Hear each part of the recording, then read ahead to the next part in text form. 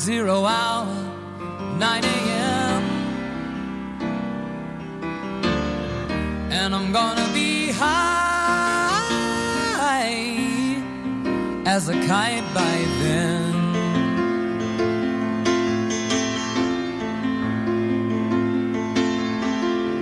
I miss the earth so much, I miss my wife. It's lonely out in space on such a timeless flight.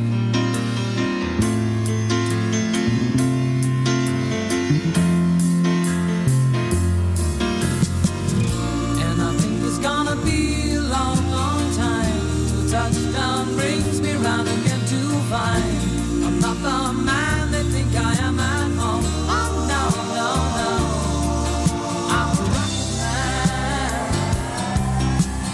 rocket man, burning out his fuse out there. All right. Welcome to Reads and Weeds, Cynthia. Hey, how are you, Shelley? I am good. Hey, Colin. Hey, Shelley. Hey, thanks for fixing the stuff, and I hope it is working over there. It's working over here on mine. Okay. So here we are. We're talking about packing for Mars. The reason why I'm so excited about today is I feel like you and I have been bumping into each other for probably 2 years. At least, Yeah. right? Yeah. Because either through just, oh, good, and you're going to be there. That'll be perfect. Okay. So on this show... Be on here, like right next to it, but doesn't matter. That's fine. It'll be great. So on this show, I just wanted to... I developed the show because I like to smoke weed and talk about books with people. Okay. Period. End of concept. That's it. That's the whole pitch right there. Oh, deal. And you...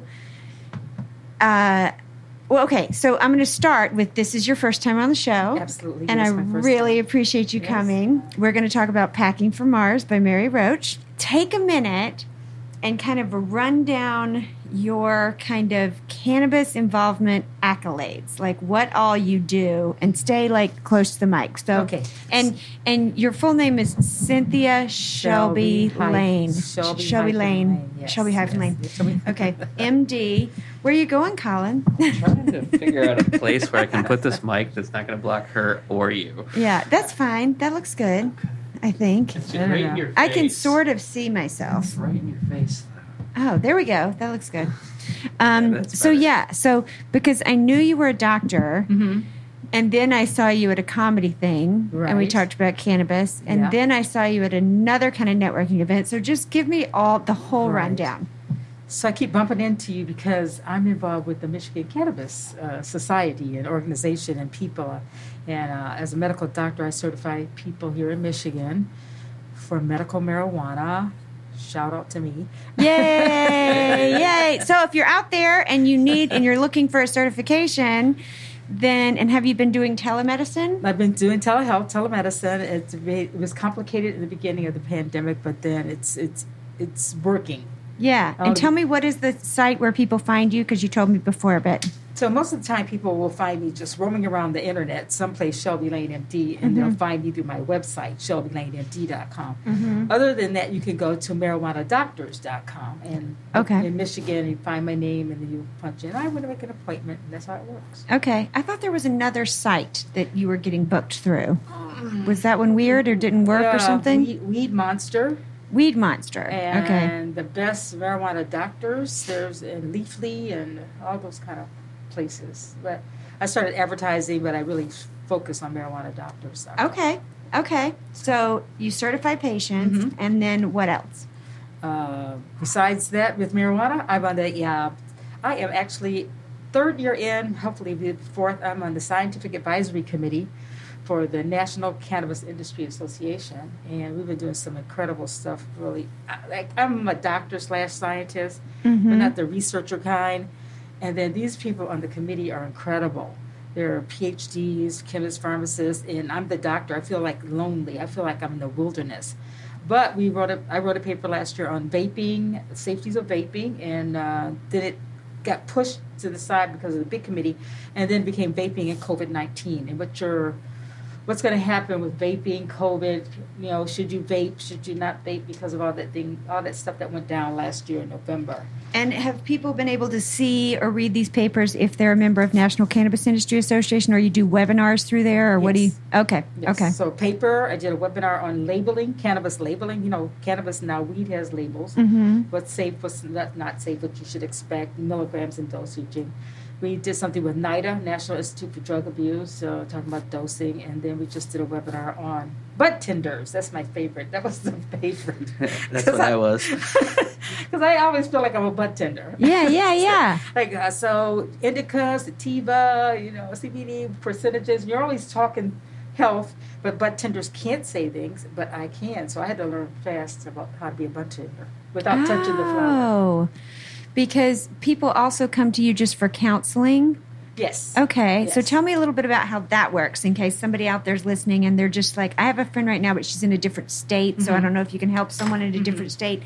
And she's trying to call me and say, what do I take for anti-anxiety? And what is near me? And she's in Florida, and I don't know if I can help her. But, like, what do you find that you're talking to people about the most? The most common thing is chronic pain. Okay. And then you get into things like MS, seizures, looking at the whole plant, the full spectrum, THCA, THC, CBDA, all those chemicals that you thought of marijuana as THC. That was it. But there's all these little fractions that help, and people need to know. Well, I would suggest, I can't tell you, it's not a prescription. Yeah, that you yeah. use this versus that. And look at some of the things that are coming down the pipe. I'm in like a marijuana sort of meeting about 3 times a week now. Oh, So wow. last week it was Snoop Dogg. Okay. So that's the other thing. So I didn't get to make that meeting because I was doing something else. I was already I might have been doing this. I Yeah. might have even had this because it was a Cannabis Connect, which is now Sensi, Right. run by Jamie Cooper, who we Yes, love. yes. Hi, Jamie, Hi, if you're Jamie. listening. She's awesome. She does all kinds of great things. So the networking meeting 2 weeks ago had Snoop in it. Yes, but I thought he was going to talk, and I was all waiting, Yeah. And he just played music and smoked weed. But it was good. It's all of his other stuff. Jujubadubas, fajizzle, Yeah. Oh, So my it was God. cool. It was nice because we were there, and he would look at us and sort of say something like, "Hi, not me. I'm not touching Zoom. I'm not touching that." So Right. He just was hanging. Yeah, He it was was just hanging. It was a good meeting too. It actually, you learn so much from industry people. Yeah. It's all blackballed for so many years. and Yep. you couldn't talk about it. So now here we are today talking about. I know. Yeah. Like last week, 2 people I reached out on one, it was Michigan Cannabis Professionals, which thank you for that site too. And I'm losing that guy's name in my mind right now. Harry Barash. Harry Barash. Okay. Thank you, Harry Barash. I asked about security cameras last week, and I asked about powdery mildew, and immediately got all of this information. And it was so great. One quick question, and I checked Facebook hours later and get all this information. I know. And it's great. Community. It's a great community. I'm on the on the Minority Cannabis Business, that organization also. Yes.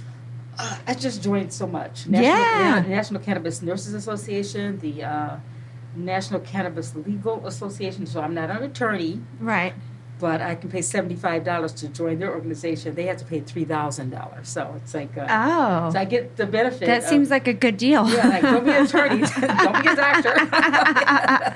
Pay the student rate. So it's fun, and all the meetings got canceled this year. Oh, I know. It sucks. Yeah, I was just about to sign up for the Shanty Creek Michigan Cannabis Industry Association. It was because I was the membership director for a little while, from October to May.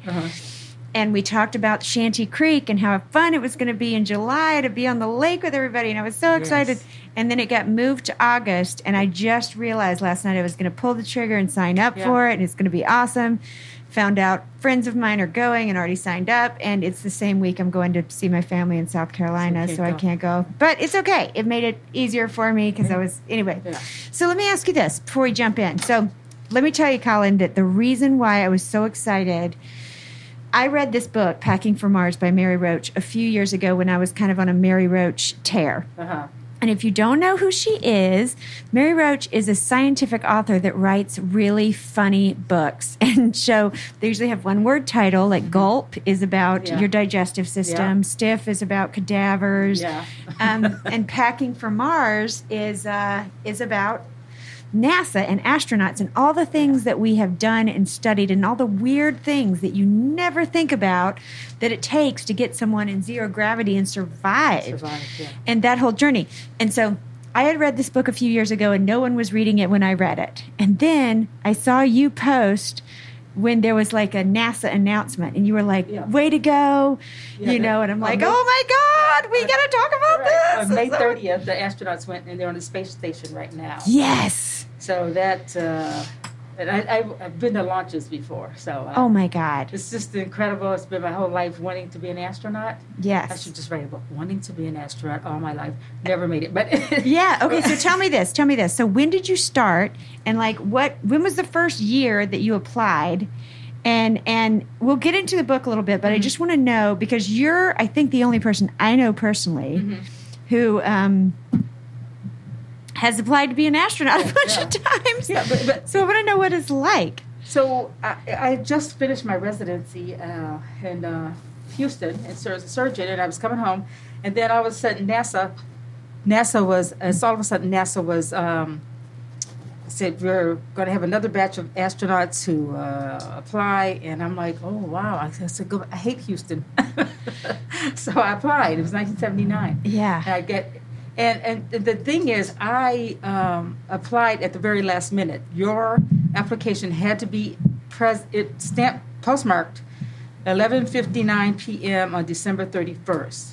I didn't go downtown from my house in Detroit until like 11:15, 11:20. I got to the post office. There was not like a huge line, but there was a line, and my heart was pounding. And all of a sudden, I get to the front, and I'm like, I give the application to the postal clerk. I said, "Can you stamp it? Make sure it's stamped right now in front of me, so it's before midnight." And she did. And then I sat back in the car. I'm like, "Fuck!" I said, "Oh shoot!" I just applied to be an astronaut. Yeah, and the whole my whole body just changed because you did it, because you applied, you know. And then they called me. They called me for an interview in March, and I was working as an ER doctor. And I told my boss, I said, "You know what? I'm so grateful for the job that you gave me here. I'm the chief at Hutzel Hospital." I said, "But they applied. They want me to be come down for an astronaut." I said, "I don't know what I should do." He said, "You don't know what you should do. You're going." And so I got on the plane on a Sunday, got there on a Sunday night. They have a meeting immediately. And I think in that batch of people, there were like over 3,000 people who applied, and they interviewed 120 people that year. And so I had to go through that 44-hour interview. I met a lot of astronauts. I met the black astronauts. Wait a minute. So the application, you fill out how many page application? It's right here. I don't know, maybe 12. Oh my God, you have it? Maybe 12 or 15 pages. Oh my God. And because they sent it back to me because I kept applying. But it's a lot of stuff. It was all handwritten. It wasn't on a computer. It's handwritten. I did calligraphy back in the day. Sure. So it's beautiful.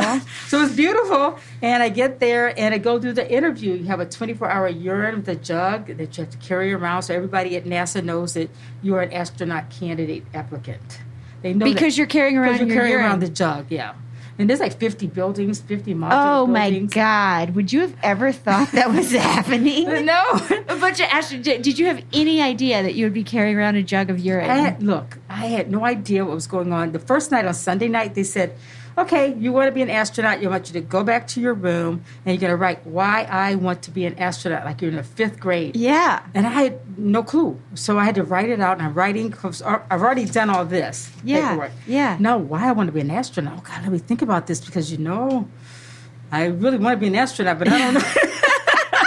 The why was the deeper question. And I knew I loved science, and I wanted to explore space, and I just thought it was all that, and wanted to be out there on the frontier and the front edge. And I still do. I still believe that. Oh, my God. It hasn't left me at all.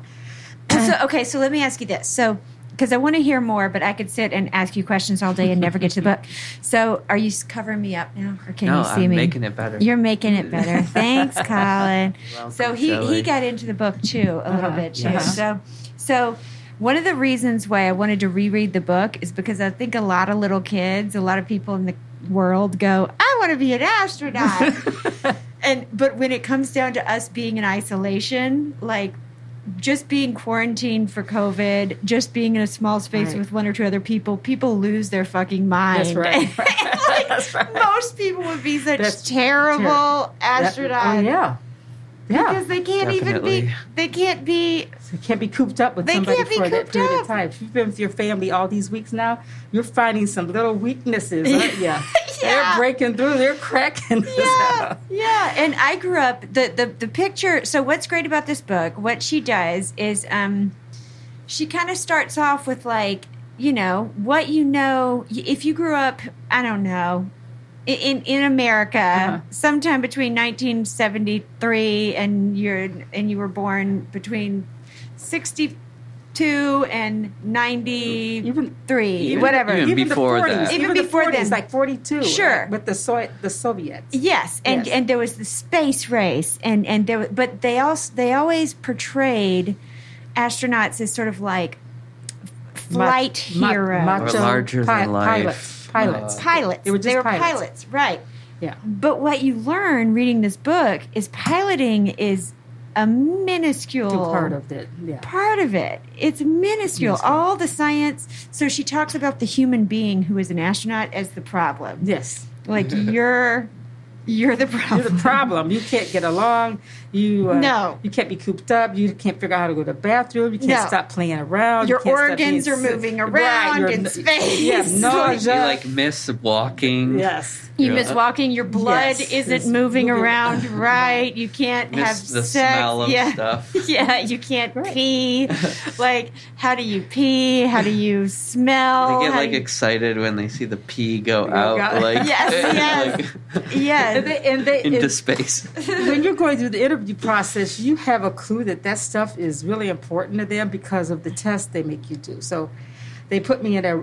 So when astronauts come back to Earth, before the space shuttle, they came back and they splashed into the Indian Ocean. Yeah. And you had to get into a space capsule and bounce around. Mm-hmm. So they put you as part of your interview in a ball, a ball that's maybe this big, this round. Because I'm smaller, and this height size for astronauts is 5 to 6 feet or something like that. Okay. Anyway, you get in, you zip up the inside, they zip up the outside. You're stuck in. You can't move. And they keep you there for like 15, 20 minutes, and you're just in the ball by yourself. Because if you get splashed into the Indian Ocean, you got to know you have claustrophobia. Yeah. Do you feel anything? And so I just was calm. It didn't make me feel one way or the other. I didn't get sick. I didn't feel like I'm going to die. You're never going to pull me out in NASA. You're just leaving me in here. Yeah. But it was an interesting part of the job, the description and application process. It was interesting. So did some people just lose it right then? No, because you know what? For all the people that were there, we were always separate. We saw each other at dinner. We saw each other maybe at breakfast some days, depending on our schedule. We had Yeah. a big dinner at the end with all the people. The Chris candidates. Kraft just died. He was there when I was. So, yeah, so it's a lot of fascinating things. And you saw behind the scenes. And I was actually, on the first day or the second day, my electricity went out in the room that they put me in, so I couldn't do my hair, so it was in a ponytail. My father saw me on the nightly news with Walter Cronkite. He says, "What is wrong with your hair?" I'm like, "Dad, I'm getting ready to shoot my butt up into space, and you were..." Who cares? And it could be that they shut off the power to see how you do. Yes, they could. To You know see that? how you do. Based upon the book, they were to say, "How do you react?" Yeah. And I was there on time with my hair in a ponytail. I didn't really care. Yeah. It was just like, I want to be here so bad. It was Oh, my God. Yeah, it was fun. So can you identify now, however many years after they asked you, like what is it about what is the image in your mind that has kept you your entire life wanting to be an astronaut? I think it's me. I just think it's me, and people like me. They like to fly. After I got declined for other reasons we'll talk about, then I it was just this energetic me, the ADHD me. Yeah. You see, I'm a doctor, a marijuana doctor, I'm comedy. You know, I can relate. I'm all over the place. For sure. I can relate. I'm not stable. Sure. NASA, don't listen to that part. Right. But you need a creative, unstable person. Yeah, but the science. I think so too. Yeah, it's fun. It's just, and so that's why I actually DM'd Elon Musk, if he's listening to this show today. Hi, Elon. Hi, Big Elon. fan. And Big congratulations fan. on fatherhood. Thanks for listening. We appreciate And you. I want to go back. And in the book, in her book, she says because of the radiation and sperm count and all of that and having kids and that age range of people who are astronauts, 20s, 30s, 40s, that they want older people to go. So I'm in the range now of older people go. You can go up. It could be a one-way trip. You never know. You never know. You might not come back. I was very upset about Challenger when it blew up in '86. Yeah. So that was it. I And right remember. after that, I was so insane. Yes, I was. I called NASA and I said, I'm so sorry about Challenger, but you're taking any more astronauts now? And Right. I applied that year again. You did. Yes, right after Challenger blew up. Oh my God. Yeah, So tell me. Okay, so let's get into this a little bit. Let's get into the book a little Okay, bit. okay. And then I'll introduce Colin since he's on the screen, and me since we're finally doing Facebook Live. So I'm all over the place too. I do the show. I work on a farm. I trim. I used to be the membership director for the Michigan Cannabis Industry Association. I run a comedy show at Ohm of Medicine. Happy 10th anniversary, Ohm. Yay. This is the happy. yeah, this is their 10th year. So there'll be a live streamed comedy show on Friday at Ohm. Okay. Yeah. And, oh my God, I didn't even mention that we also met each other through stand up. She's not just an astronaut applicant / medical doctor / cannabis advocate / researcher. She's also a comedian, folks. On the side. Oh my God. Way on the side. I feel like we did some too long open mic at some point. Did you ever come to, it was in Ipsy, the one that used to be Yes. right there, that one. Alan? Yes, Alan Black. Yes. Hey, Alan. Hey, Alan. If you're Hey, out what's there. up? So it was one of those where, you know how sometimes there's more comedians than audience, Right. and you're just sort of getting through it. Yeah. You're just suffering through it. I Suffering. feel like we met at one of Right. those. Okay, are you next? Oh, no, I'm next. I'm next. No, you're next. Okay, let's just do it. Let's just keep it going. That's That right. one guy in the back sort of likes some people. We'll just do it for We him. have an audience of one. Huh? Yeah. So, and then Colin, I want you to plug, isn't there a Michigan Psychedelic Society conference or something coming up? Oh, yeah, there's a Detroit Psychedelic Conference that's happening August 6th through 9th, Sweet. I think, in Detroit and Southfield. It's not, I don't think it's the Michigan Psychedelic Society, it's its own thing. Okay, But we're involved and we have a table, and so does Decriminalized Nature Ann Arbor. So check it out. Right on. And yeah, Yeah. Okay. that's my plug. Okay, so let's get into some of the things. And I wrote down some of the things that I thought were amazing about this book that I could really relate to. So the one that I was talking about with as far as how we just learned how many people in America would be terrible at being astronauts because they couldn't get over not going to Kroger and not being able to get That's right. meatballs delivered to That's their door right. or whatever. Having to eat upside down. So that one of the things they're measuring. So what Mary Roach does is she spends quite a lot of time with NASA and pouring through all the research and looking at the video and following people around and seeing all the tests that they do, and it's amazing because none of it is quote the right stuff. Right. It's not let's see, except for the parabola diving, yes. those experiments, things. which Yeah. was amazing. But one of the tests is capacity to tolerate boredom and low levels of stimulation. That's right. Yeah, Yes, I know. it's incredible. Yeah. So during That's what's important. So she did that, and she talked about the psychologists and psychiatrists. At NASA, you have a 6-hour psychiatric evaluation. When I finished, I thought it was crazy. I really did, because it was stuff that I've seen psychiatric evaluations, but this went really deep and deeper and deeper and deeper for 3 hours at a segment. One was a psychiatrist, one psychologist, and I was just I felt uncomfortable. just trying to answer those questions. And I've never seen those questions in medical school. What ever. kind of questions? Do you remember? Let me just give you sort of a situation. You're at a castle. There's a king. There's a queen. There's a bunch of horsemen around, and then this situation just got worse and worse and worse from that base of a castle and a king and a queen and power and authority. Really? Yeah. It's just, and you say, well, I guess I don't know. You don't know, and I know they know, and they know the way you're answering. There's a way you should or could be answering that shows, do I get along with people well? Maybe I don't. And it's very, very deep in the psychology of who should be an astronaut. Oh, my God. So, and I don't know if there's a pass or fail. There's like, oh, you're in this spectrum. We'll put you in this shuttle, or we'll do this. It's just maybe that. I don't really know.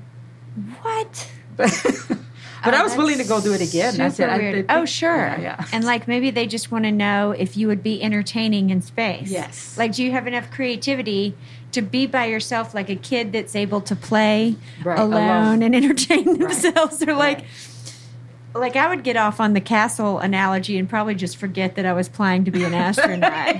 I'd just be like, well, could they have anything in the castle that they wanted? Like, do they have a nice castle builder? Like, what, is it fun? Do they have musicians in the castle? Like, oh my God. And I may have said those things. Maybe they said, okay, she's all right. And then the one question they ask you, when talking about, do you work well with other people?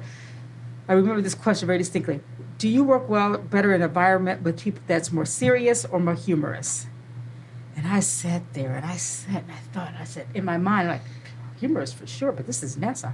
Oh. So I said serious. And I that was the wrong answer to this day. That's the wrong answer. I know in my spirit. It was. No, it's gotta be humorous. Yeah. Yeah. I'll be stiffed up with somebody that's so rigid. And plus you can't, it's not a good learning environment. Laughing is a better learning environment. That's like right. Anybody will say, stressed out is not a good learning environment. No. And you know what's funny is when she goes back and quotes things from, old manuals or research or whatever, they're pretty silly. The astronauts are pretty silly. Yeah. Like, so one of the things that I was fascinated by that they mention in a few different ways is breakaway syndrome, or I think it's called breakaway syndrome, where it's a common thing for an astronaut that's out on a spacewalk or something like that to never want to come back. And it's a similar thing to divers who go down to a certain level and they never want to come back up. And the psychological response of a person is like, this is too beautiful. Yes. I'm floating and I understand everything about God and the universe. Right, and euphoric. I'm no longer attached to the earth and everything that bothers down there, and I'm understanding awareness of all this. But what they're worried about is your oxygen levels. Yes. Your oxygen levels. And are you just feeling that way because you're dying? Right. Is that what's happening? Yes, absolutely. Yeah, but I thought, like, it is so common. And one of the conversations, if you can find page 6869. And this is Is it can you see it on there? Yeah. Is it eating your pants? No. No. I have White McDivitt conversation, page 6869. And I think it has something to do with one of them telling the other one to come back in. Yes. And he's saying no. And you picture, like, what an astronaut is supposed to be. Like, I'm supposed to be this disciplined scientist. But basically they're like, no, I want to go to space because it's going to be cool. And then they're finally there. Right. And they want to go out in space and somebody's going, okay. Time to come back in now. No more playing by yourself. So is it page 68? I think so. White McDivitt conversation. Is there like a little? Maybe it's before. Nah, because it looks different in a Kindle. I'm sure. Oh, okay. It was a conversation between White and McDivitt. Is it under Star Crazy? Yes, it's like I think it's the chapter about. Can space blow your mind? Can space blow your mind? Okay. Yeah. I remember that part there. It's a conversation. Look, some parts I read through, and then I'm like, oh, my God. Okay, so is it White and McDivitt? Yes. Read that conversation. Okay, that was the most natural feeling, Jim. That was White. And then McDivitt, you look like you were in your mother's womb. NASA's concern was not that their astronaut was euphoric, but that euphoria might have overtaken good sense. During White's 20 minutes of bliss, Mission Control repeatedly tries to break in. Finally, the capsule communicator, Gus Grissom, gets through to McDivitt. And here's Grissom. Grissom, Gemini 4, get back in. McDivitt, they want you to come back in now.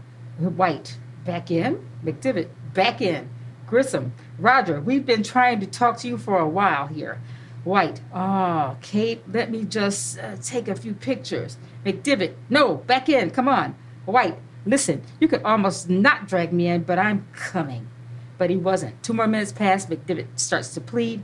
McDivitt, just come on in. White, actually, I'm trying to get a better picture. McDivitt, no, come in. White, I'm trying to get a picture of the spacecraft now. McDivitt, Ed, come on in here. And a few minutes go by, and then that's it. And then I think he says, as he's going back in, I think he says, this is the saddest moment of my life. Right. Yeah. And so here's something I'd never really thought about with astronauts is one of them says, I can't remember which quote this is he says, I've been an astronaut for 8 years, and I've spent 6 days in space. Right. And being an astronaut isn't just like, okay, I'm in. I'm going to fly. Let's get on a rocket now. It's preparation. It's hard work. Yeah. So when I applied to be a mission specialist. So if you can see from these crusty things, it's a mission specialist and a pilot astronaut candidate. And that's what I said. I'm no pilot. So they're taking doctors and PhDs and researchers. And that's how I got in. Oh, my God. So that's old, I know. Put this up in front of the camera. Yeah, oh, my gosh. So that's from back in and then the FBI and CIA investigations to make sure you're straight. Really? All of that. They went to my parents' house. They went to neighbors.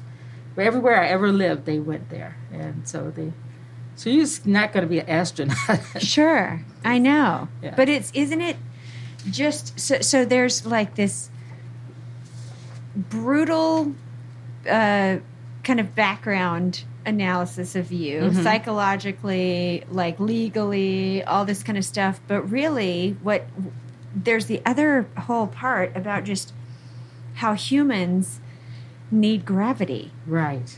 I know. And putting someone in space just messes that whole thing up. It just messes up your balance, your equilibrium, your thoughts. You're floating around. You forget to walk, and then you want to walk. You think you want to walk on the ground, but you're just floating around, just floating with nothing, no resistance. So how many times have you gotten to try anti-gravity? Every time you applied? Never. Never? No, that wasn't part of it. That was never part of it. So, and they didn't take me up in the F-42s. They didn't take me up in the jets. I wanted to go up in the jet. I wanted to do all of that. I wanted to get into the water submersion thing, just to simulate a sort of 0G, but you got water against you. Yeah. And but one of the hardest parts, the physical parts, was the treadmill test. It's for your physical endurance, and you're wired up. Your whole head, your chest, everything. You're wired up. They pull you up onto this platform, which is a treadmill, and then they start it. And they start it, and it starts going faster. There's like 20 people around watching you. You can see your heart rate over here, heart rate. You can see everything happening to you physiologically. Then after that, it goes faster and then incline, faster and incline, faster and incline. And when you're ready to get down, because you can feel the chest pressure and the tightness, and then you're going to pass out, and I'm going to die, then you put your thumb up. After one thumb up, you got 1 minute to stay up there. You should figure out when one thumb up should have happened, because you were not supposed to pass out there. Yeah. And then they slowly lower it down, and people come and grab you and take you away. It was fun. Wow. It seems like I can't imagine that. Maybe the weightlessness is part of a test later, obviously. Okay. Yeah. Because so one of the things that I could not figure out how to picture is, so how do you test what is going to happen to your body with no gravity? And the early fears that, like, I guess I didn't grow up thinking about. I didn't grow up thinking about, like, will your blood flow the right way? Will you be able to swallow food? Yeah. Will you be able to eliminate? Will your eyes open and close? Right. Like, what all does gravity affect? Yeah. And reading about things like bone loss too. Bone loss. Yes. And your heart, the flow of blood through your heart, Yes. oxygenation levels. Mhm. Or like when they went on a spacewalk and didn't one of them like lose like 12 pounds like in that spacewalk from like I remember I remember this. something like Yeah. I think he was repairing something, but Mhm. or maybe it was he went to Antarctica or something, was doing something there because they would talk about Antarctica a lot too. Well, even thinking about gravity as a concept, Mhm. you know, it's not weightlessness, Yes. it's anti-gravity. Yes. And that means that right now our weight is the amount of Force and force pressure, of yeah. me going into the earth. Yeah. So if you think about how much taller you get when you're not compacted down, Mhm. you're sort of stretched Yes. out. Probably that's got a lot to do with the height requirement because Yeah. if you're 6 and you're going to get up to 6'3" because all of your joints and Yeah. everything are spacing out, then what is that? But What do you- I think they yeah. figured all of that out from Mercury and Apollo, Skylab, and then the space station, Mhm. as well as from Russia. Russia did a lot of work way before the U.S. And, Russia was very interesting in the book too. yeah. Yes. Just the astronauts. Yeah.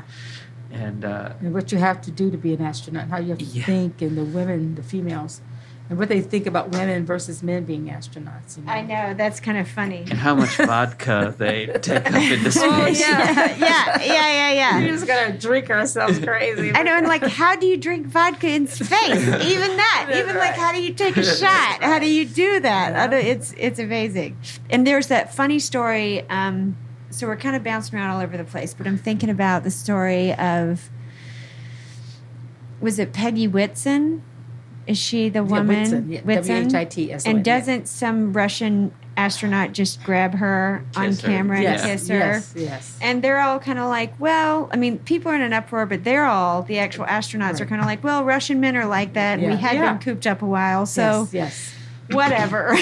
You know, like, There's no big deal. it was no big Yeah, deal. yeah. A Russian guy kissed me, kind of par for the course. We've been in space together a Yeah. while. Like It's- everybody thought she blew it out of proportion or something. right, like that. yeah. She's like, no. Didn't there was like one Japanese guy quit or something too, on that mission or something. Quit on the mission. Oh, yeah. Oh, here's what is fun. Okay. Yeah. They make astronauts, and I say they. When I say they make, what I'm talking about is the images of astronauts that I've been accustomed to growing up. Yes. Yes. They make them look like serious, stoic Yes. pilots or scientists or whatever, but they're fighting. One of the Yeah. guys said, "Did they not think we had emotions? Right. Did they not think Right. we were going to get Absolutely. pissed off at each about- other right. and the same emotions? want to have sex Yeah. and crave a meatball sandwich That's or right. whatever?" Yeah. You know, you're still a human. Still a human, still doing human things, but it is that image, and that's what the astronauts had to live up to, that image. So when I got there, I was thinking, do I have the right stuff? I know I'm not a white male, so so do I have it? And one of the docs there, his name is Dr. Atkinson, I think he's passed. He wrote a book called The Real Stuff, and that included minorities and women. Oh, yeah. And it was more about who you are as a social being and how you're going to get along and what does it take to come into this environment and work in isolation with other people on a project. It's all teamwork. NASA is nothing but teamwork, if nothing else. And when people get stressed out, somebody's cracked the team. There's a crack. Something's not working. And you don't know what's going to affect you. Do you? For instance, this whole thing with COVID, we've all been stressed beyond our normal. What cracked you up? I know. I'm eating ice cream. I don't get it. I mean, Yeah. I just don't understand why I'm eating ice cream anymore. And it's soothing to me. But Oh, that's what made you realize you had cracked? I Is that cracked you because just started eating never ice started cream. eating ice cream. I haven't eaten ice cream like 10 years. You just started eating ice My cream. kids would go to the Dairy Queen. They want some ice cream. No, I'll just take a lick or maybe nothing. All of a sudden, I'm buying Ben and Jerry's. I'm just buying. I'm cracked. I know I'm cracked. Oh. So I don't know what. Well, I don't know if I'm craving. I don't know. I'm not sick or anything. Right. But something. And then do you listen to people and say, you know what? I'm not going to respond to that. I'm just Yes. not. I'm just not. Yes. That response. I'm not doing it. Uh-huh. Yeah, yeah. Well, so my cracking, I think, and I think it might have to be with being an astronaut either, is sort of like the spacewalk guy. Like, I'm in the middle of the universe and realizing there's so much more, and how magical is this, and I kind of don't want to care about all the experiments now and the timeline of NASA and the years of people who've been building this ship and planning this so that I don't die. I just kind of want to be like, I know. Whoa, look at this. And just, I think it would be kind of rising above all the petty shit. I think my cracking point is like, are we really all fighting about this petty shit? Yeah. Like why? Why? Yeah, I think that would be, that's my cracking point, is if we start talking about petty shit. But if we're doing like, I'm pretty good in isolation. I can entertain myself for a long period of time. So that's good. I don't mind hygiene. Do you know what I mean? Like, I know there's what they like, said. Right. Like, I can go for a while with. I showered for you guys today because I had been on the farm you, and Shelley. I was legitimately like had dirt all over me. But I don't need to feel super clean. It's not that important to me. And what they talked about, especially in the these book. days. It's like, I Like, don't who cares?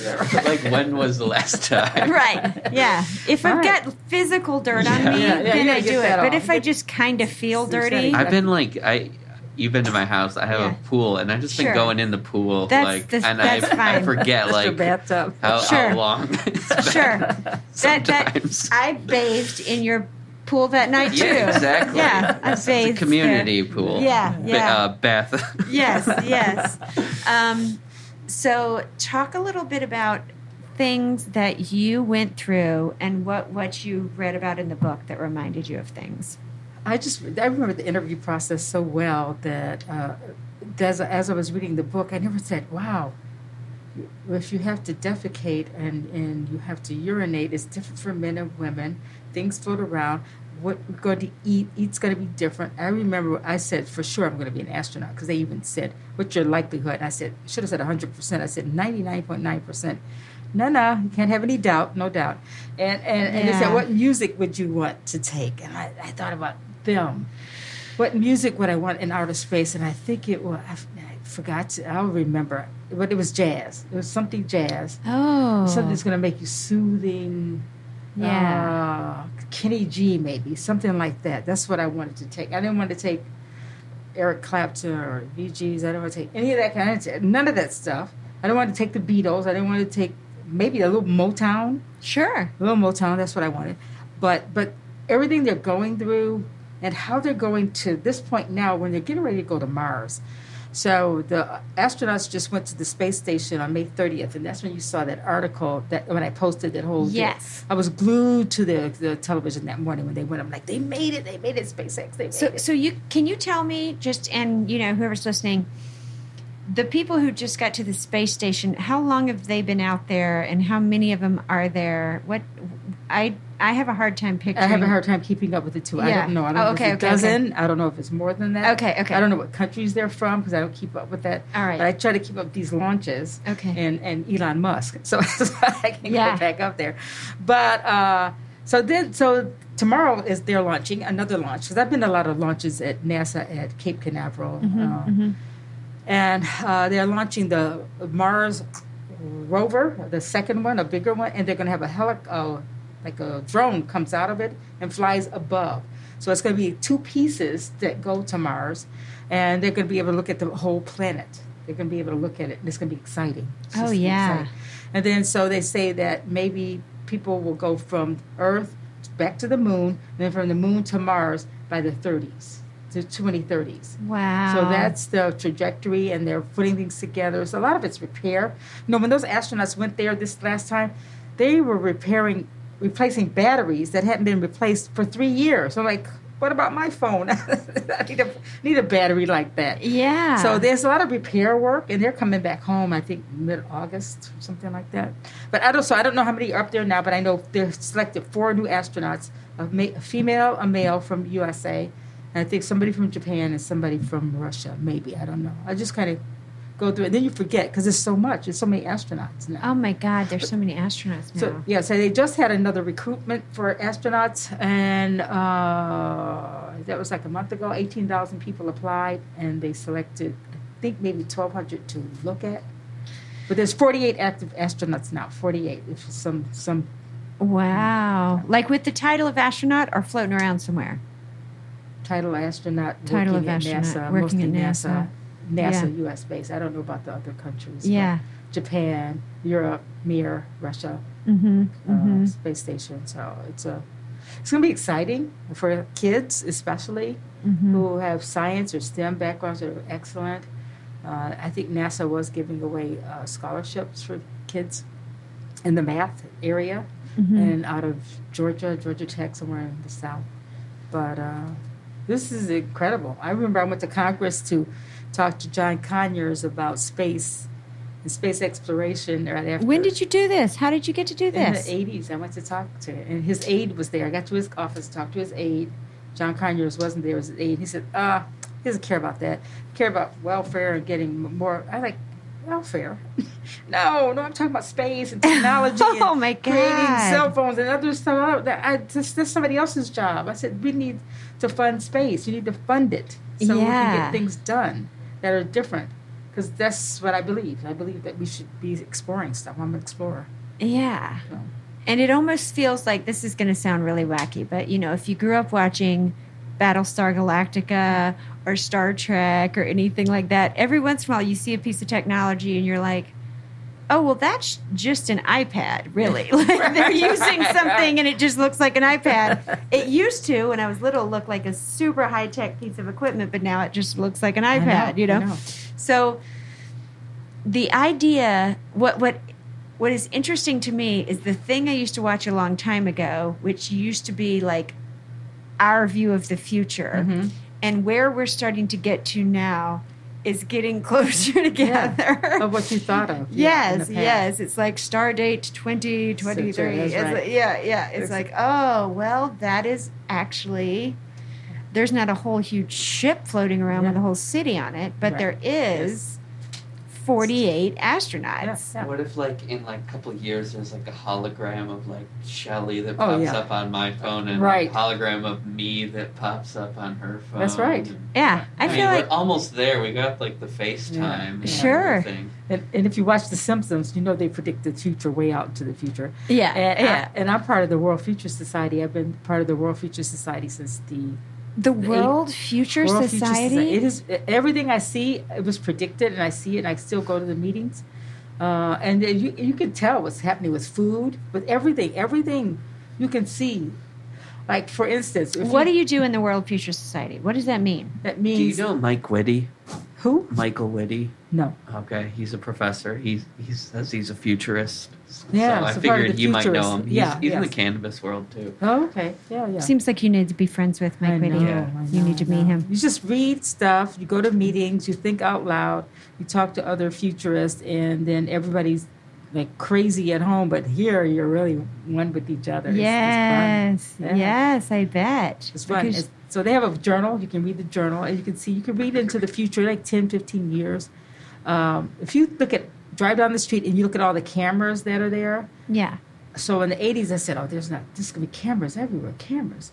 And I saw it coming, in little pieces, but now it's here. But I saw it in the 80s. And it's not, it just took time for people to get together. Right. But they think into the future that far so that you know what's coming up. You can be prepared. Be prepared or not. I don't know if you can be prepared. You're just going to live your life. Right.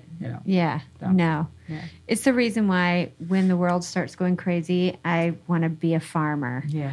I'm just like, no. Gardening. I just want to tend to the earth and That's right. make enough money to Right. exchange for Yeah, my right. daily That's bread. right. I'm regressing And some ice cream. and eat ice cream. Yeah. Puppies and, And have kitties. puppies and kitties. Okay. Okay. So I think this is funny. So because urination and excretion is tough in space, they fit astronauts, male astronauts, with condoms to release things, and they had to rename them large, extra large, and extra extra large. Right, because small didn't roll very well.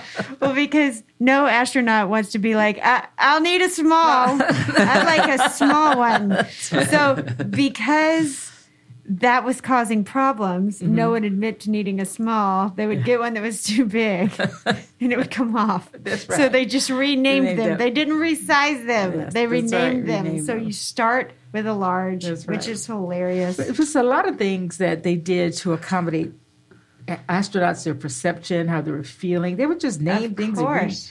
and rename things. Like, that's, well, anyway, I guess we do it too. Oh, yeah. In everyday life. Oh, yeah.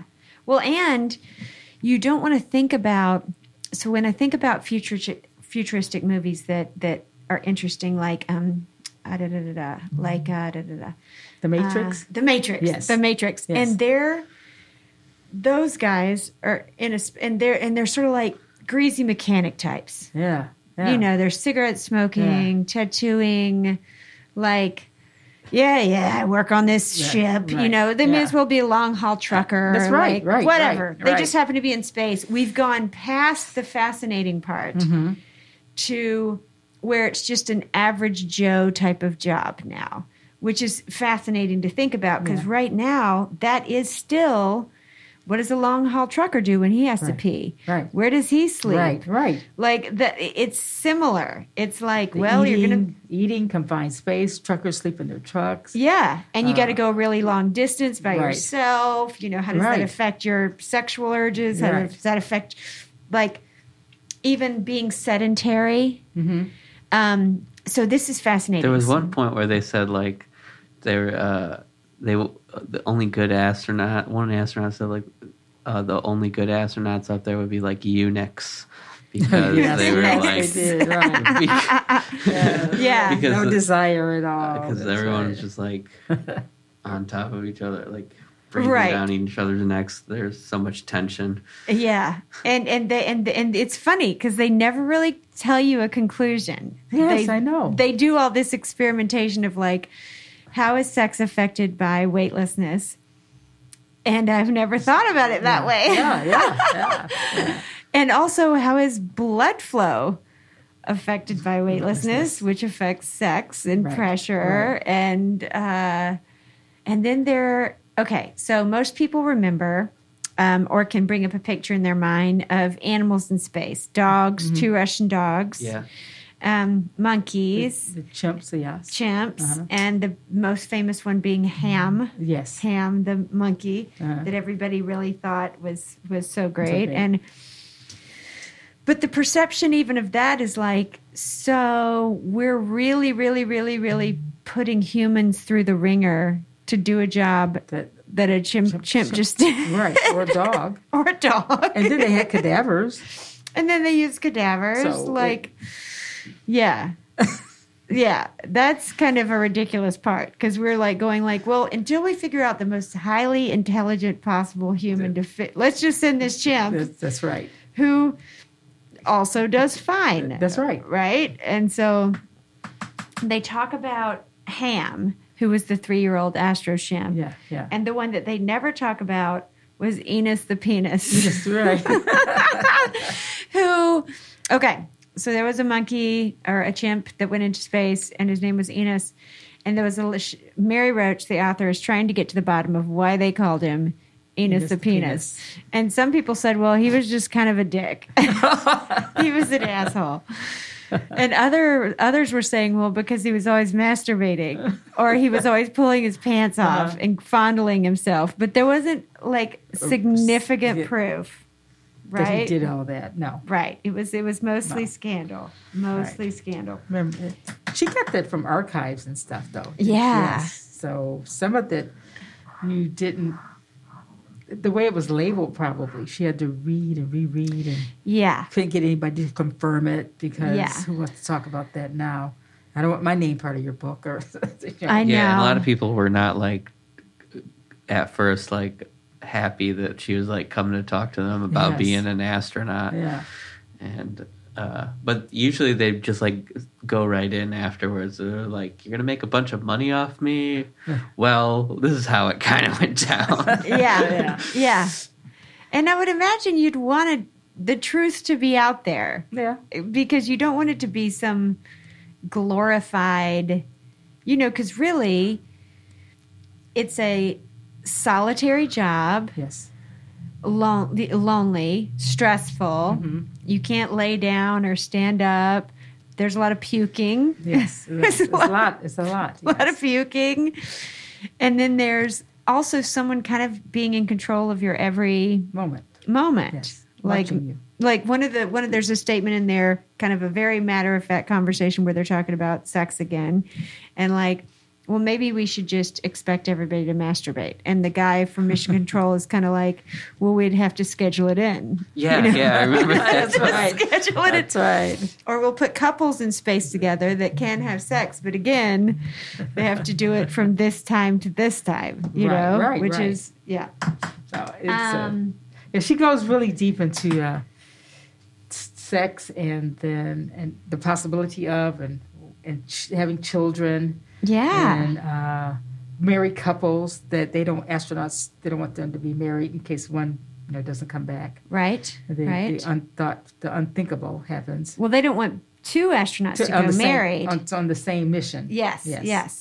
Yeah. And they thought like maybe it might be good to have like couples like that are like not related. Not related. Like boyfriend, girlfriend. Yeah. Not boyfriend and girlfriend, but like you could just have them be couples on the Like friends with benefits. Is that yeah, Tinder. kind Tinder. of a Tinder Tinder is space. Astronaut candidate seeking another astronaut candidate for that's my space quarantine. That's your profile. Exactly. That is your profile.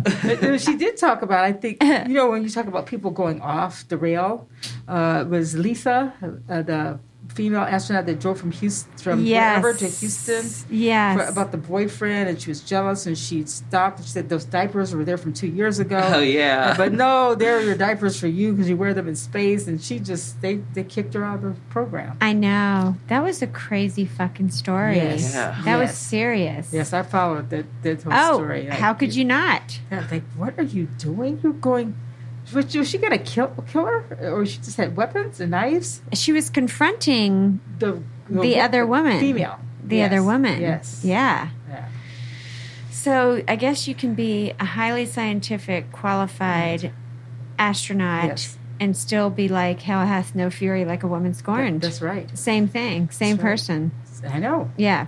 So I picture in the future, maybe you can run this by your futurist organization, like in the future, the astronaut exam, once they get a lot of just keeping people alive stuff right, the astronaut exam will be more like becoming a bus driver or something. A DOT? It's like you... Department of Transportation, eyes, ears, nose. Your blood pressure's You're gonna fine. get like you're gonna have to take a class like for it or something. Yeah. So you want to drive in space now? Yeah. Tell me why you want to be an astronaut. That's number one. And then do the physical exam.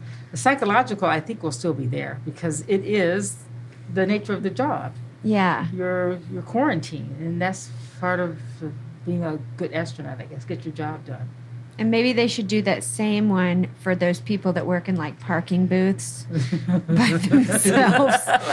And they just sit in a little plexiglass booth on a snowy night at a turnpike for like 12 hours. Those guys are probably excellent astronauts. I know, because I drive to Cleveland a lot. And so you just go to the toll road and, hi, how are you? And it's $5.25. Thank you very much. Next. Okay, so can you, question. You don't have time for a question. Yeah. What exit that? Oh, no, we had a rhythm going here. Yeah, so. Everything's all fucked up. Now Everybody, we're like backed up. All of them are like yelling at you like, what? Why are you talking to her? And then some of them are really nice. They really want to talk. Like, oh, sure. Thank you for talking. Oh, thank you. Thank you so much. Yeah. My friend John worked for Republic Parking when he was in school here. He's a comedian now. Do you know the name John F. O'Donnell? Does that ring a bell? No. Shout out John F. O'Donnell. He used to be on Redacted Tonight. Look him up, lifefromouterspace.com. But John, when he lived in Ann Arbor, he worked at Republic Parking, and he would call me because he would be so bored, and he'd be like, "Anyway, I've been writing this new material, and hold on a second, car," and then he would do something. And then he would go back to talking on the phone. And then every few minutes, he'd be like, "Hold on, car." And I'd hear him do his little exchange. But he was just bored and cold and always trying to figure out what to bring. When do you pee? Yes. Like all that. Where do you go? Where do you go? Yeah, I know. Where do you go? That's in those the little thing. boxes. Exactly. Okay. You probably didn't have Oma medicine like you if you were No. just like run over. Right. That's true. I can't remember where. I guess they put you wherever they need you. Yeah. Any Republic Parking garage, Yeah. they put you wherever they need Yeah. you. Yeah, and you're just Yikes. you're just sitting there. But there's some of them like behind like Grizzly Peak where there's just like a little like booth there, like a toll booth kind of thing. Yeah. And what do you do there? You almost do nothing. You're kind of like, that's the thing. You're like in the sun too, I would think that in the cold.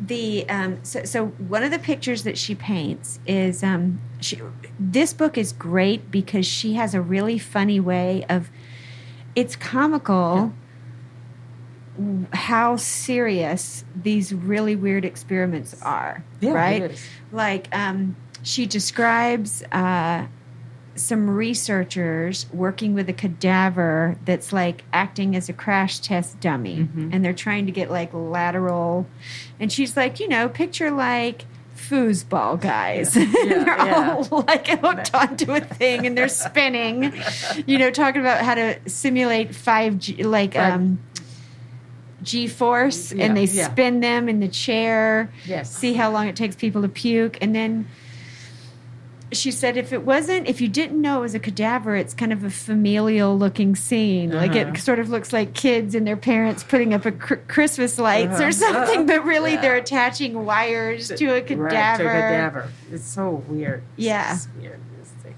Yeah. So, one of the things she talks about in the book that I've never thought about is all the different ways that an astronaut has to be tested crashing. Mm-hmm. The force of your body during takeoff. Right. And what angle is that? Right. The force of your body if you're land in the water. Splash down, yeah. Splash down. What kind is that? And does it... Oh, and so the experiments that they do you remember when they compare how they restrain an astronaut to how... A NASCAR driver? A NASCAR driver. And she says, you see this NASCAR driver, and they flip over, and they land, and they spin, and then he gets up, and he runs out. That's always amazing to me, too. Yeah. Yeah. And what makes it so different? And is it because you have to lay down instead of sit down? Or you It's can't the way move? they're strapped in, number one, the NASCAR drivers, but it's on, they're coming in for a landing or splash. You're going to come in, and you're going to hit, so you're going to bounce. It's like something inside of something moving around. So, Yeah. But if you strap it in tightly, maybe the head should have moved, or maybe the body should have moved from the right to left. So you have to make sure you splash down, and the splash down doesn't kill you because of friction and force, Waves and thrust, everything. Yeah. Yeah. They said you're going to land in the Indian Ocean. I'm like, okay, whatever. See, that seems so terrifying to me. Like being in space feels like so big and open, but being in a capsule in the water sounds horrifying. It sounds like it does, but I think my brain just goes past the horror to like, I want to do this, and I want to have fun, and I want to teach, and I want to learn, I want to explore, and what's my life all about? Anyway, so... I mean, you put it in that perspective because I have kids and, grandkids. Like, oh, you're going to space or are you coming back? When are you coming back? Bring us some popcorn. Like, no, it's not about that. This is like for real. This is the real stuff, the technical, even little experiments, whatever, a frog or a plant or cannabis. Yeah, exactly. Yeah. That's what I want to know. Yeah. Can we grow weed? Can you grow weed in space? Can we grow weed? That's right. And there's a lot of indoor grows that we know of. Yes. And you can control a lot of the environment, but gravity would matter. But if you're getting the right sunlight, would it? Well, Yeah, because you have to they've water. taken plants there before, so they've grown stuff in space. Yeah. This is probably not a new thing. Right. So you're just talking about the cannabis plant itself, which is still a plant. Yeah. So it may, what would be the purpose then? What are you going to do with cannabis in space? Smoke it. Yeah, of Smoke course. it. Yeah, but do they want Cookies or something. But they don't want the astronauts. The doing regular that. stuff. But maybe they do. That's the thing. Yeah, they It's might. like maybe It'll help them. you're the first like astronaut who does cannabis research in space. Hey, I'm willing. I'm ready. You're to go. willing. I'm ready. Yeah. See how CBD works on See- people in space. Oh, Start okay. dealing Especially with on your anxiety. Yeah. Yeah. Oh, Because anxiety's top. Look, you're away from your family. You're away from everybody. Your favorite food. It's almost like being in prison. Yeah. Sort of. yeah. A good prison. I don't know. Yeah, if they could find really, really high-end prisoners, that could handle it, That's right. that are very well behaved, Uh-huh. and put them in there. Okay, so I feel like we should do several things. I want to ask you, because you brought up CBD, is you're so involved in cannabis, and I want to know, like, what led you to that? Like, was that always part of your life, like wanting to be an astronaut? Or how did you go? What was the timeline of wanting to be an astronaut, discovering cannabis, being a medical doctor, and why now do you only consume CBD? Slash some THC. Slash In some a tincture, THC. yeah. Okay, so tell me that All right, timeline. so I started out medical school, medical doctor, then applied to be an astronaut, came back to Detroit, practiced emergency medicine for decades, and then decided after 19 years into emergency medicine, maybe 15, that I didn't like it. I didn't like death and dying and a gunshot. It was just stressful. Mm-hmm. And the reason why I went to medical school to be a doctor is to heal, to help people. And I didn't find any of that happening. They taught us about pharmacology, physiology, and pathology, and then you're off writing prescriptions. And then people would say, I want to live to be 100. I want to be vibrant. I want to be out there. Mm-hmm. And so the whole astronaut thing stayed with me because I kept applying. I just kept applying, even though I was an ER doctor. And then maybe 12 years ago, somebody asked me, would you like to be a cannabis doctor in Michigan? And at that time, doctors were going to jail. They were getting fried. I'm like, I want to do this. I think it's fascinating, just like space and oceans and all that, the mind. Mm-hmm. I said, well, let me just see. And then I went for this interview in a parking lot. Oh, great. And you're like, this is legit. This is right. This is legit. I said, how did this go down? This is just like becoming an astronaut. I go to a parking lot. So I'm a drug dealer. Okay. So it went down pretty well, but I was going to be set up in Highland Park. I'm like, no way. Oh, my No, God. you're not putting me in Highland Park. That's more drugs and more criminals than anything. So I kept studying it with the conferences that I went to, CBD, and like for 3 or 4 years. Mm-hmm. Then the same person came back and asked me, look, do you want to or don't you? And I knew about John Sally and stuff like in California because he left here. He played for the Pistons. He opened a fish farm, and all these big guys were doing stuff in there. Whoopee. I said, you know what? And people kept asking me about it. Just the fact that they asked me made me explore it. And then I got involved, and I worked at a dispensary, actually, for a few years. Oh. It was rated. It was busted rated. It was called a medical clinic / not dispensary, so I was able to be there. So the way it was set up. And then I have like thousands of patients now. And so I kept learning, and then the whole science part, and then Raphael Michelum over in Israel, the work he's been doing. I was like, this could help with people's cancer and healing and nausea and anxiety. And so the more you look into it, the thousands of years it's been around, why is it so bad? Because somebody else said it was bad back in Prohibition time in the 20s and 30s and reefer madness. And so I just had to let go of everything that is bad. And I still get people who frown at me. Oh, you're a marijuana doctor? You're a drug addict? So it's just like what? And they've known you from the medical community and everything? Not medical people in the community don't say anything because doctors in hospitals, they are not really allowed to talk about it to patients. with any sort of consistency or what do you use, THC, THCA. They're not allowed. You can't. If you're using marijuana, it's a drug, it's a substance abuse. You're a cannabis use disorder. That's what it is. And so even the pain management doctors, they can prescribe pain pills, but they have to do drug screens in order for you to keep going. If you have cannabis in your system, then that's no good. So for me, it's the healing part, it's the properties. And so right now I'm looking more at cannabis for PTSD and for cancer, because a lot of people have tumors, cancers, and leukemias. So I'm just looking at it. I'm not saying there's a cure for it. I know about Rick Simpson oil, and I just kept reading and taking courses. The course I took about 2 weeks ago was with Dr. Dustin Sulek, the healer, thehealer.com. And that's when they talked about psilocybin and the endocannabinoid system. Fascinating. The more I learn, the more I want to know. Yeah. So I figured, like, when I'm in my 90s, just give me some mushrooms. I'm out of here. Yeah. Put me on a rocket ship. Give me like 8 grams. That's right. Shoot me out into a spacewalk. Yeah, for sure. Looking at CBD for Alzheimer's as well. So there's a lot of potential because it hasn't been studied. And it's a time in my life when it's easier for me to do.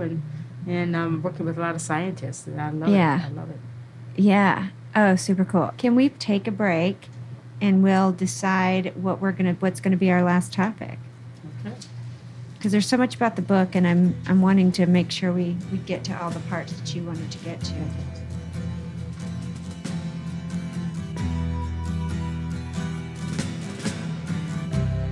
Ground control to Major Tom. Ground control to Major Tom. Take your protein pills and put your helmet on. 10. Ground control to Major Tom. 8, 7, 6. Commencing countdown, engines on. 3, 2. Check ignition and may God's love be with you.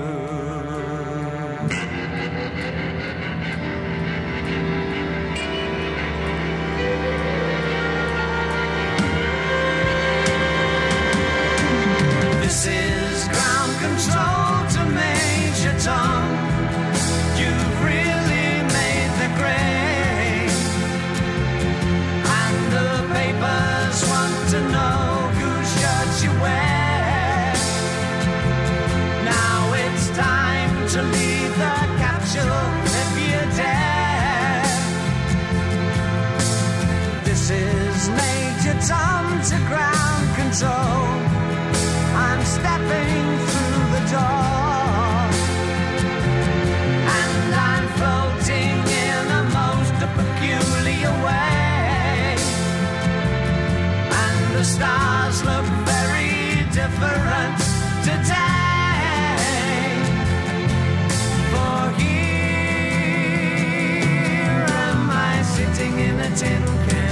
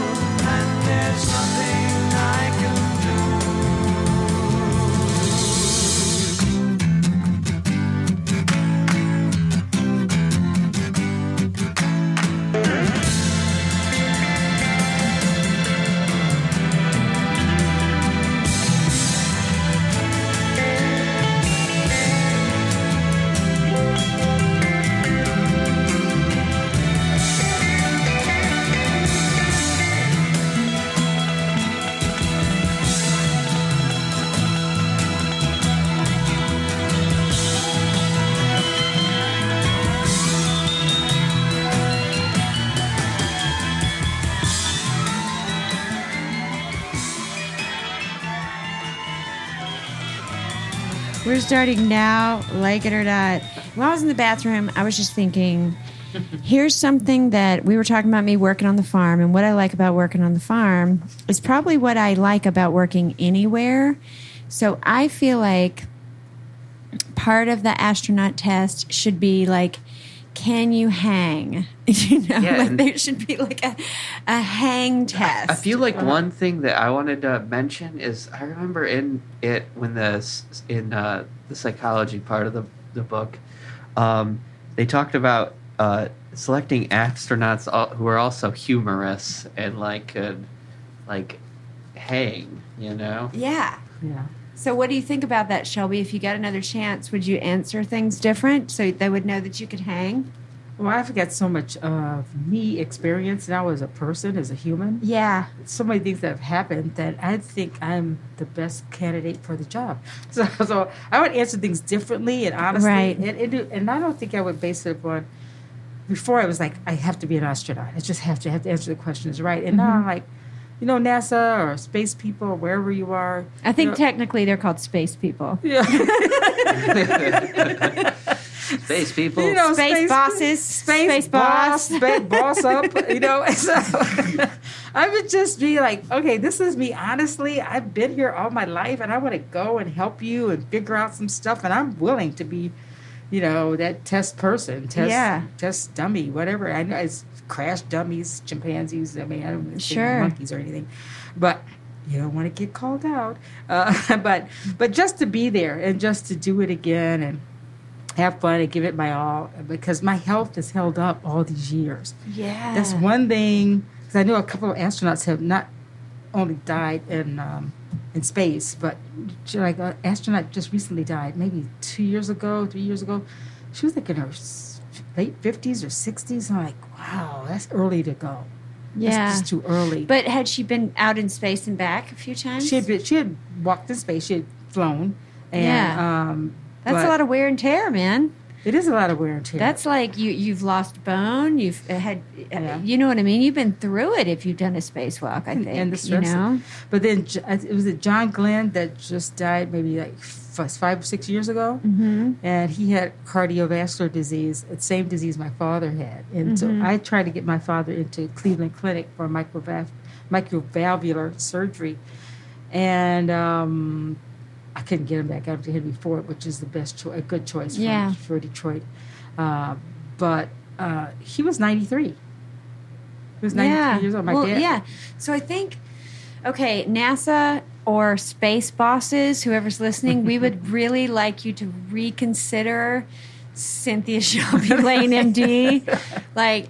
She's really the most passionate yet humble, and she's fun. She does comedy. She could save people's lives because she's a doctor. She knows a lot about cannabis. And also she brings Snoop wine to the party. To the party. If you're going to bring something to the party, if somebody's going to show up on the space shuttle with Snoop wine, we're going to hang. That's how it's going to be. Yeah. And I've just realized I have a dilemma. This happens a lot, is I'm wearing glasses and a hat and a mask and headphones, but I want to drink that wine. I'm how? I got to figure it out. I got to figure it out. They have new masks with straws in them, so you had to have the bottle with the straw. Yeah, that's true. That's true. That's good. You have a thing. I don't know what this is, but I don't know what that is. That's weird. So you just did a show. You just did a comedy show called Laughter is the Best Medicine or something? Laughter is the Best Medicine. And that was a fundraiser, and where can people see it? So that was a fundraiser for Doctors Without Borders. Mark Klaber and Denise Medina on Instagram, and they put it together, and they just called me. It's interesting the way it happened because I know Denise, I didn't know Mark, and they're on Instagram, and we're friends. But one of the ladies on the comics that was there, her name is Eugenia. Mm-hmm. She's a Russian model. Yes. She's a comedian. And so somehow I'm in this group of wonderful comics, and they asked me to be on the show. And so it's Laughter is the Best Medicine Part 2. I was the only doctor there. I guess it's not kind of unique. It just happens that there aren't that many doctors doing comedy. And we had fun. We just had a Zoom meeting, and I talked about, being from Detroit. I talked about being a doctor in the hood. I talked about we didn't get any masks, so we made our own mask out of paper towels and rubber bands, and staples, and my good little scratch marks. Are you still in a hospital regularly? No, I'm in a private practice. Okay, that's what I thought. Right in the hood. And then I talked about the protesters and the kids, and I was part of the Black Panther Party as a card-carrying member. So remember, they didn't carry cards. Cynthia it was is guns. an onion. Cynthia is an onion. She has a million layers. NASA bosses, space bosses. NASA space bosses. You got to take me. Yeah. I'm also going to shout out to Snoop. We're drinking your wine, and we're pretty sure that Martha, and you'll have to tell us, please, somebody send this link to Snoop. Ask him if Martha does she make awesome medibles? Because we want her to bring them on the show. We would like them to choose a book to read and come on the show. That's with what we medibles. want. With medibles. This wine is pretty good. It's so good. It's smooth. It'll be good. Like if Martha could make like a nice cannabis sauce, like some sort of bourguignon sauce, but with cannabis in it. Oh, absolutely. So we're trying to get Chef Gigi. Do you know Chef Gigi? No. She's Detroit area. We've been trying to get her on for months and months. Things happen. The author we were going to read. Do you know T-Barb, comedian? Yes, absolutely. Yes. Okay, so T-Barb wrote a book called Faith Over Fear. Yes. Me and her. My girl. Okay. Shout out to T-Barb. Yeah. Oh, so if you have it, if you've read it, you can come on because it's supposed to be me, T-Barb, Gigi. Okay. But if you want to come, it was like first the dates wouldn't happen, and then we couldn't get, and then somebody gets stung by an insect, and then it was like so anyway. Now we're trying to get, but she's going to bring on some good stuff. Okay. She's going to bring on some good medibles, but. Martha, that does not mean that we don't want you to come on. No. Martha Stewart, you're totally welcome in Redford. I think it's right up your alley, Martha. And Snoop, please come on the show and read whatever. We can read comic books. We can read recipes from Martha's cookbooks. Yes. We can read Snoop lyrics. We can do all the above. We can do Snoop lyrics and recipes and children's like nursery rhymes. I want to read nursery rhymes with Snoop while eating Martha's medibles. That's right. That's that experience with the astronaut outside. I don't want to come back. I don't want to come back. I'm not coming back. This is the best ever. Yeah, the best ever. So please hear out Shelley. And if you're listening, we'd really appreciate it. I know you're probably... One time, Snoop, I snuck into this concert for collecting signatures. We can talk about it on that show. I'd love to tell you more. But oh, you snuck into a Snoop concert? Yeah. Back in 2016 or 17. Oh, yeah. Nice. It was a good time. So how'd you sneak in? We'll tell Snoop Dogg, but it had to do with... It was at the Masonic Temple. Yeah, that's my thing, downtown sneaking into Detroit. concerts. I snuck into Oprah's party back in the day. Oh, that's cool. Oprah's, and I sat next to Stedman, and I'm like, why am I here? But it was so much fun. That was in Chicago at the Navy Piers. Of course. Yes, of course. Of course. So, I snuck into a NASA launch. Add Bandit to... wait a minute. I said something about onions. She's an onion. She's got a lot of layers. Oh, something that they talk about with NASA that you don't hear about ever is like that they miss food. So there's a story of like they were supposed to be growing the onions and seeing if the onions would sprout in space. But what happened was they got the onions and they opened them and they were so excited about the smell of onions that they ate them. That's right. They ate them. They were just like, oh no, we're going to eat these. And then the mission control, they're okay. They're okay. They're sprouting. Doing great. I like the part where there was like astronaut has like a food stick like inside the like helmet. Yes. Kind of like they said it was like made of like a fruit roll up or something. Yes. But it was right next to the water, so it would become this like goopy mess that you'd like wipe across your face. Yes. And there's one where they, because astronauts drink Tang. Yes. That's known forever and ever. Astronauts drink Tang. Right. Drink your Tang, kids. If you want to be an astronaut. Do you have Tang at your house at all times just to practice? Not anymore. Is it still out there? You should get some. I It's know- It's I just just know. still in out case. there. It's on the bottom shelf. I was a grocery manager for several years. I know this. There's at least one row. It's in the astronaut section. That's right. It's in the astronaut supply section. Astronaut paraphernalia, Tang, Hey, condoms, Alex. Kind of. people would Yeah. show me their astronaut map and they point to the Tang and I'd be like, Yep, aisle here it 3, is. Here it bottom is. shelf. Here it is. Well, he says that they're asking him, like, what does it look like out there? And he's like, mostly Tang. Because, like, they've put like a Tang thing in his helmet so that he Right. can drink Tang, but also it's spewing out. And so he's looking out at his The face. orangeness. Yeah, That's but right. he can't see anything but Tang. There's a lot of. Here's something, because we don't have that much time. Here's something that I We thought only was got a couple amazing. minutes We only left. got a couple minutes. So there's this whole chapter about people that train just by laying down. Like they're trying to see how the body does in sedentary, like just laying down. Right. And so for a while, and maybe they still are doing this, they describe this guy who I'm like, I think I know this guy. This guy that like was an actor. Uh-huh. But he needed to save some money, and he could make $17,000 in 3 months for just like basically lying still, and they check his body Yeah. for like how does it work with Yeah, everything. yeah. And then he went and he's like, well, maybe I'm going to go do this next, and maybe go. But you know that guy who's like, hey, I guess next week I'm going to start laying down for 3 months for $17,000. That's right. And then after that, I'm going to start my hot dog cart. And then after that, I'm going to go to right. Broadway. You know what I mean? They got Oh, a yeah. plan. You got a plan. You got to have multitask and They got a multi-jobs. plan. Yeah. But that's part of NASA studying without using actual astronauts, just studying bodies of like, you can't move. This is what we're going to feed you. And what happens to your body if you just do this? So, oh my God. So I'll let everybody say something to wrap up. But there's so much about this book. If you love, if you think, or even if you've got like a young person in your life that might want to read about science, but they want something fun, okay? Mary Roach, any of Mary Roach's books are so good. And it's not like, you don't really feel like you're not reading like a medical journal. Right, you're not. But her research is so good, and you learn so much. And so check out Packing for Mars, check out Bonk, check out Stiff, check out Gulp. Just, she's awesome. So check out Mary Roach. Packing for Mars specifically, if you've grown up with like astronaut fantasies like Cynthia Shelby Lane.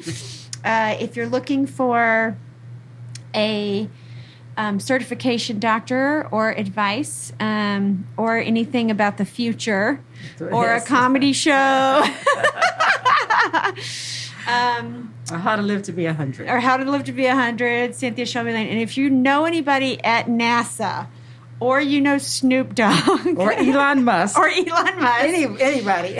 then we would like to connect you. We'll do it just real quick via text. Like you send me Elon's text and I'll connect you with Cynthia and we'll get them on the same page so that she can go to space. Any final thoughts on being an astronaut or wanting to be an astronaut or when you're going to apply next or what you hope to do once you get there? Or? So I'm going to DM Elon again and tell him to watch this show. Okay. And then I'm going to call NASA and see when's the next recruitment for volunteers. And in general, I flew on a plane for the first time in my life when I was 6 years old, when they just started passenger carriers. So I'm old. And my parents... Also, if you want to talk to us about skincare, that'd be great. Because I'm like, you keep telling stories like you're older than your skin is, and it's pissing me off. So I got on the plane by myself, and my parents sent me to North Carolina to visit my aunt, who's still alive. She's 95. And on the way back, the plane was not supposed to stop. It was nonstop. One of those old things out of, what's the airport, Willow Run? Yeah. I didn't go out of Metro, so I'm old. Okay? Oh, my I have goodness. evidence of that. Whoa. And then, then the plane stopped, and everybody got off, and I told the flight attendant stewardesses at that time, my parents have gotten rid of me. I'll never see them again. Oh, my They said, God. oh, you're all right, you little 6-year-old black girl. You'll be okay. Oh, my And I God. came home to my parents, and that's what it started. I even actually applied to be a flight attendant over and over again. So the spirit of me is flight, and that's it. Wow. So- Have you ever done any past lives hallucinogenic work? Not yet, but I will. Because I feel like there was something about flying Yes, or if- ooh, something, you Yeah. know? Somebody did tell me I was the court jester to the pharaoh, but I don't know. I don't know if that's true. It sounds like if you're going to have to hang out with a pharaoh, I'm assuming he's a little bit brutal, asshole-ish, a little bit. So Yes. you may as well be the court jester. That's right, Because yeah. I feel like he'd go easy And on kick you. butt, yeah. Sure, you were awesome at it. You were so good at it. I bet. Well, this is so much fun. Thank you, Shelley. Oh, you're Thank you. welcome. We didn't even talk about Project Barbecue, where they roasted the pigs and ate them after they used them in the experiments. We didn't talk about all the cells. They've done experiments where they let just see how dirty an astronaut can get, Yes. where their underwear disintegrates Right. and their Yes. shirts disintegrate, and they're they filthy. test different types of. And I could really relate to those Yeah. that chapter because I bathe minimally, but I did today for you two friends. Thank you, Shelley. You're We welcome. needed to know that. But I learned a lot. So read Packing for Mars, Mary Roach. Colin, any final thoughts, sir? Check out the book. It's really easy to read and it's fun. The stories Yeah. that are in it, and it's really funny. And Yeah, it's really funny. Funny. It's not Yeah. serious, but it is serious. Yeah. You know. Yeah. Yeah, it's a completely different take. If you grew up thinking the right stuff was astronauts or taking the astronaut thing very, very seriously, it's a humorous. It makes them human. Yes. That, Yes. We think of astronauts as more than human. Yeah, and really, it's Like a brain surgeon. they sort of, puke, but not they- really. Yeah. they Yeah. puke, they have sex, they miss Yeah. onions. They mess Stuff up. gets on their face. What was it? What, they Like- do origami and they don't finish on Yeah. time. Yes, they're yeah. not good at origami. Origami. They're stressed out about the same things, and That we are. And it makes it just oh, this is funny. Yeah. This is a funny job, Yeah. And we have these highly trained scientists measuring how much sebum That's right. comes off of a body, Right. or how much earwax, or how much Right. the weight of your organs That's at right. different speeds and things like that. It's pretty When am fascinating. I going to vomit? When am I going to vomit? What does it take? That's What does it right. take? Yeah.